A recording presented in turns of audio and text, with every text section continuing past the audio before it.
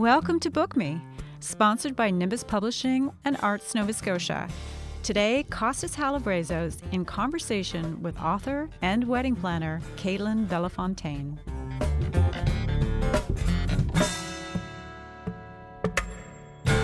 It's easy to tut-tut about the extravagant weddings of the rich and famous.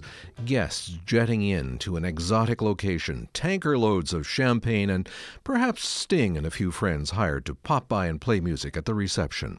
But even if you and your betrothed agree on the most modest and understated of weddings at the outset, there'll be no escaping the blizzard of details and decisions heading your way. Few couples have the project management skills required to plow through to the big day without stress and maybe even a few meltdowns. So, perhaps before setting up their online gift registry, the couple might do well to consult an East Coast wedding planner, a workbook and informative guide for couples planning a wedding on the East Coast. It's from the founders of Elegant Productions and Elegant Paper Company, Caitlin Bellafontaine, Lisa McPherson, and Rebecca Dimmick.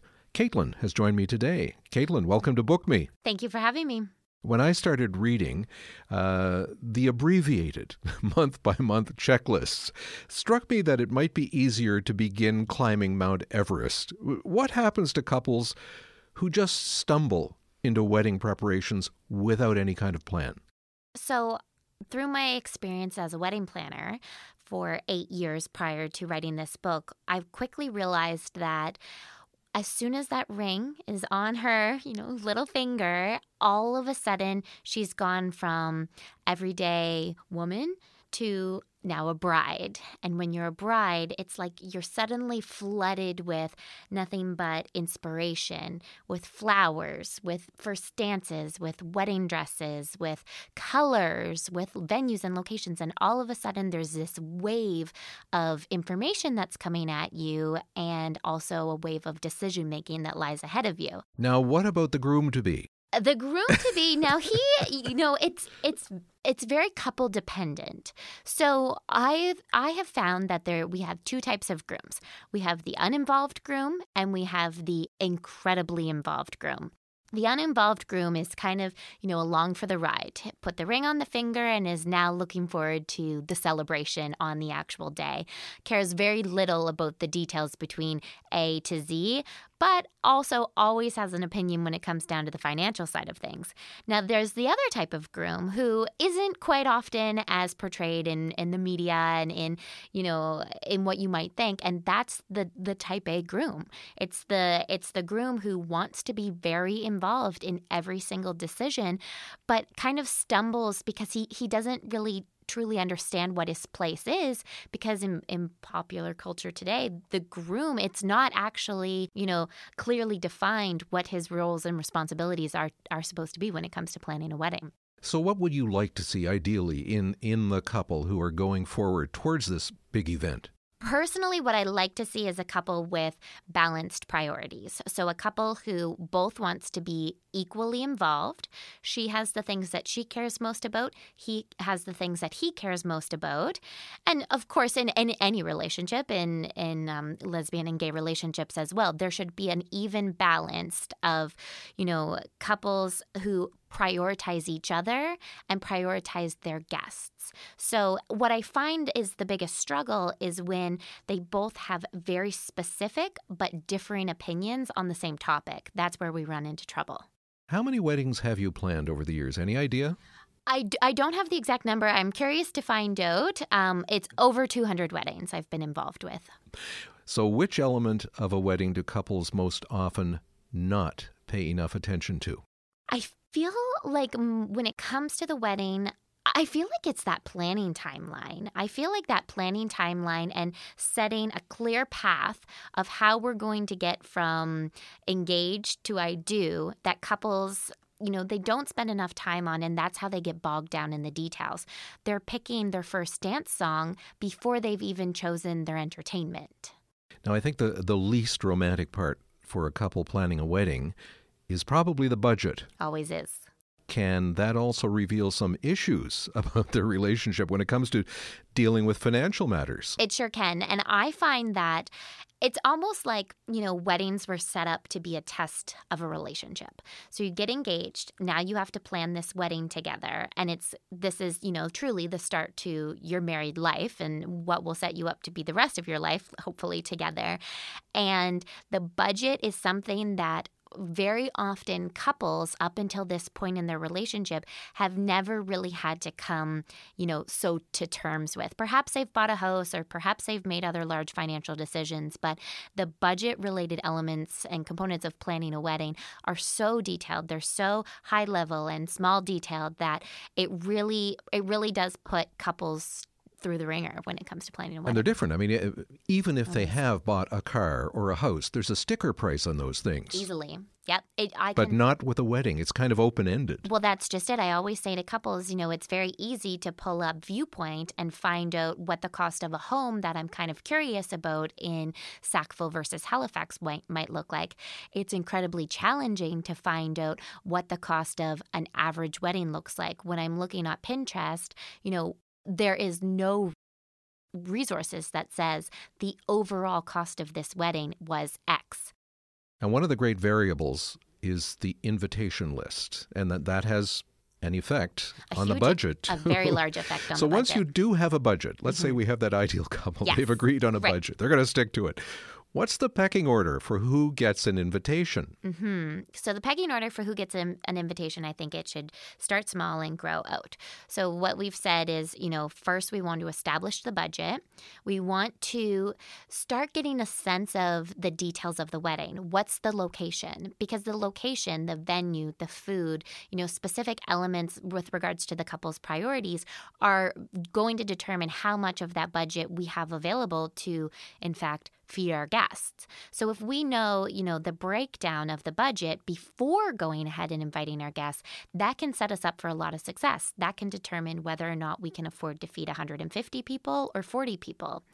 From there, that's when you start, looking at your circle and building outwards. Now, I look through the flow chart you provide for making the difficult and sometimes awkward decisions about whom to invite.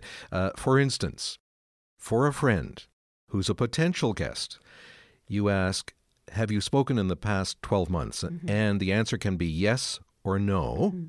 But tell us what should determine whether you invite the person beyond that in your flow chart. So I believe, the people who you're going to be celebrating this most special day in your life, they should be people who both are, very close to you. I believe they should know both of you, or they should at least have, an understanding of both of you. The most awkward situation that I find a lot of couples are put in is when they're meeting their guests for the first time at their wedding. We're investing. This is an investment. To invite a person to your wedding, you're investing in that person. So there should be a mutual love and a mutual respect for each other. So when it comes to inviting, friends, I want our couples to be thinking about, when's the last time we've spoken to each other? And if it hasn't been since high school or university graduation, are we going to continue a relationship after the wedding? That answer might surprise you. It might be yes or no. And I think if it even sways a little bit towards no, cut them out. Now, what if it's someone you haven't seen in a long time, but they'd be a lot of fun at the reception? They'd be a lot of fun at the reception. That's if it's someone that you haven't seen in a lot of time, they're going to be a lot of fun. Probably means you're going to make an effort to keep them in your life. So they should be at that reception. Social media have changed the way couples spread the word of their plan to get married. Do you have any cautions about how much information they should post and when? Absolutely. So when it comes to a wedding, I love the traditions that go into planning a wedding. And one of those traditions includes inviting your guests to attend this wedding in a formal way. So I'm going to go ahead and assume one of the last pieces of mail you received was likely a bill. Yep. If it wasn't, when you're being invited to a wedding, you open that mailbox and you actually find a wedding invitation there. That's an excitement factor. It's something to get you looking forward to what you can expect on their wedding day. A lot of couples these days are opting to, just use social social media or use email or do e-invitations or create, let's say, a Facebook event for their wedding. And we're losing that sort of personal touch. We're losing the, I want you to come and attend my wedding because I want to love on you and I want to give you a unique experience. I've been invited to Burger Week and food truck rallies via Facebook. Why is the wedding, What's so special it's about lumping the wedding in with all of these everyday events that we all have going on in our everyday life. And are there some pitfalls if you announce it on Facebook, Twitter, Exactly. Instagram, whatever? People might start assuming that they're going to get invited? Exactly. Oversharing, and you're fueling more disappointment than you are excitement, because when certain folks don't actually get that invitation, then they're going to feel disappointed that they weren't invited to your wedding, versus if you just kind of held some of this information a little bit closer rather than releasing it on social media. Some couples pick the date and then go looking for a venue. Mm-hmm. Is that the right order? Somewhat. So I would say pick your time of year. Narrow down your time of year. Maybe you narrow it down to a specific month. A lot of couples do say, okay, the Labor Day weekend feels ideal for me, or perhaps New Year's Eve is the dream of mine. I think that's okay to pick your date before finding your venue if you're willing to have a bit of flexibility. But I would say pick your time of year and then look at all available venue options and therefore all available dates that come with that venue. You might fall in love with a place and be willing to change your date because of it. But what about the off-season opportunities? Mm-hmm. I mean, there is clearly a peak time, and you have phrases like the June bride. It's true. All that.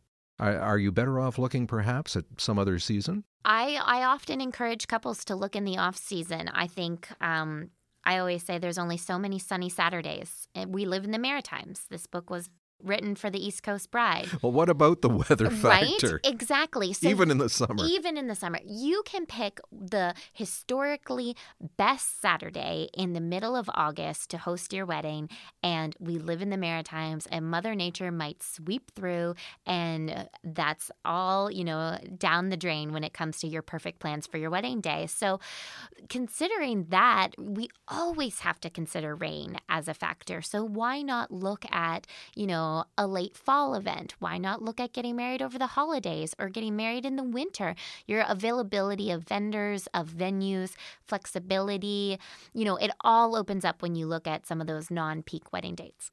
Stationery has become a lot more personalized. Aside from the actual invitation with the self-addressed stamped envelope, what other printed material should the couple think about? Yeah, so with regards to other printed materials for their wedding day, we often like our couples to think about it from the save the date. So inviting your guests to save the date before you have all of the information. You carry that design through to your invitations, which is truly to communicate the specific information your guests need on their wedding day. And then we pull elements of that invitation and save the date, and we reflect it in the design of the wedding. So things like a seating chart to inform guests where they need to sit, menu cards so that they know what to expect of what they're going to be eating, table numbers, ceremony programs, signage. All of these things can be consistent with the invitations and actually play a really large element in the overall look and feel of a design concept for a wedding. What about setting some guidelines for the people who will actually speak at the reception? Because I think we've all been at those awful receptions where things go completely off the rails. We sure have. So I think guidelines are a great thing to set. I think one of the best things that a couple can do is to assign an MC. So having an MC, a master of ceremonies, to move along the flow of events. So with regards to our MCs, we like our MCs to invite guests to take a seat for dinner, get up to the mic or the podium, and to encourage them to, settle down when it's time for speeches. Even settling guests down can take, 5 to 10 minutes if you don't have a proper MC to move those events along. Now, from MCs, let's go to DJs. Mm-hmm. Should there be a law against DJs who play those Stars on 45 medleys of hits from the 50s and 60s? Depends on the crowd. If I've got a crowd that truly that is what is going to fill the dance floor all night long, then maybe that's the right DJ for them. I think when it comes to a DJ or any type of entertainment, the best entertainers pay attention to the crowd and, what's going to have them on the dance floor all night long. Because a packed dance floor is truly what is going to stand out in guests' memories when they leave at the end of the night saying, that was the best wedding ever, when their feet are tired and their backs are sore the next day because they dance so much. That's the role of a good DJ or entertainer. What about authentically East Coast wedding elements, things you won't find in Toronto or Vancouver or Kingston, Jamaica? Yes. Okay. So this is why I wrote the book, because we are so authentically East Coast. And when I think about East Coast, I think about maritime hospitality. And that is what is a true reflection to me in the weddings that I plan and the couples that we work with. It's in their ability to make their guests feel loved on, cared for. It's in the fact that 90% of our weddings somehow revolve around the ocean. They are using the rugged coastalness of this amazing, beautiful part of the world that we actually live in as a backdrop to their day. When I plan events for couples who are hosting their destination wedding here, they don't even necessarily care about decor because they just so much care about, the natural beauty that is the Maritimes. And they're so looking forward to serving great seafood. They're looking forward to late night donair bars. They're looking forward to a good foot stomping kitchen party down home music through a live band. There's so many things that make us so uniquely maritime that couples are truly infusing into their day. Caitlin, thank you very much for coming in. Thank you for having me. Caitlin Bellefontaine, along with Lisa McPherson and Rebecca Dimmick, is one of the founders of Elegant Productions and Elegant Paper Company. They collaborated on an East Coast wedding planner, a workbook and informative guide for couples planning a wedding on the East Coast. To hear past episodes of our podcast, go to bookmepodcast.ca. That's bookmepodcast.ca. Or just pop "Book Me" with an exclamation mark in your search engine. You can see a list of all the other interviews in the series, as well as some special audio features and readings by authors there. Book Me is sponsored by Nimbus Publishing and Arts Nova Scotia. Our producer is Robin Grant, and Lynn Fox is the technical planner for our East Coast podcast. I'm Costas Halavrezos. Now, let's go read.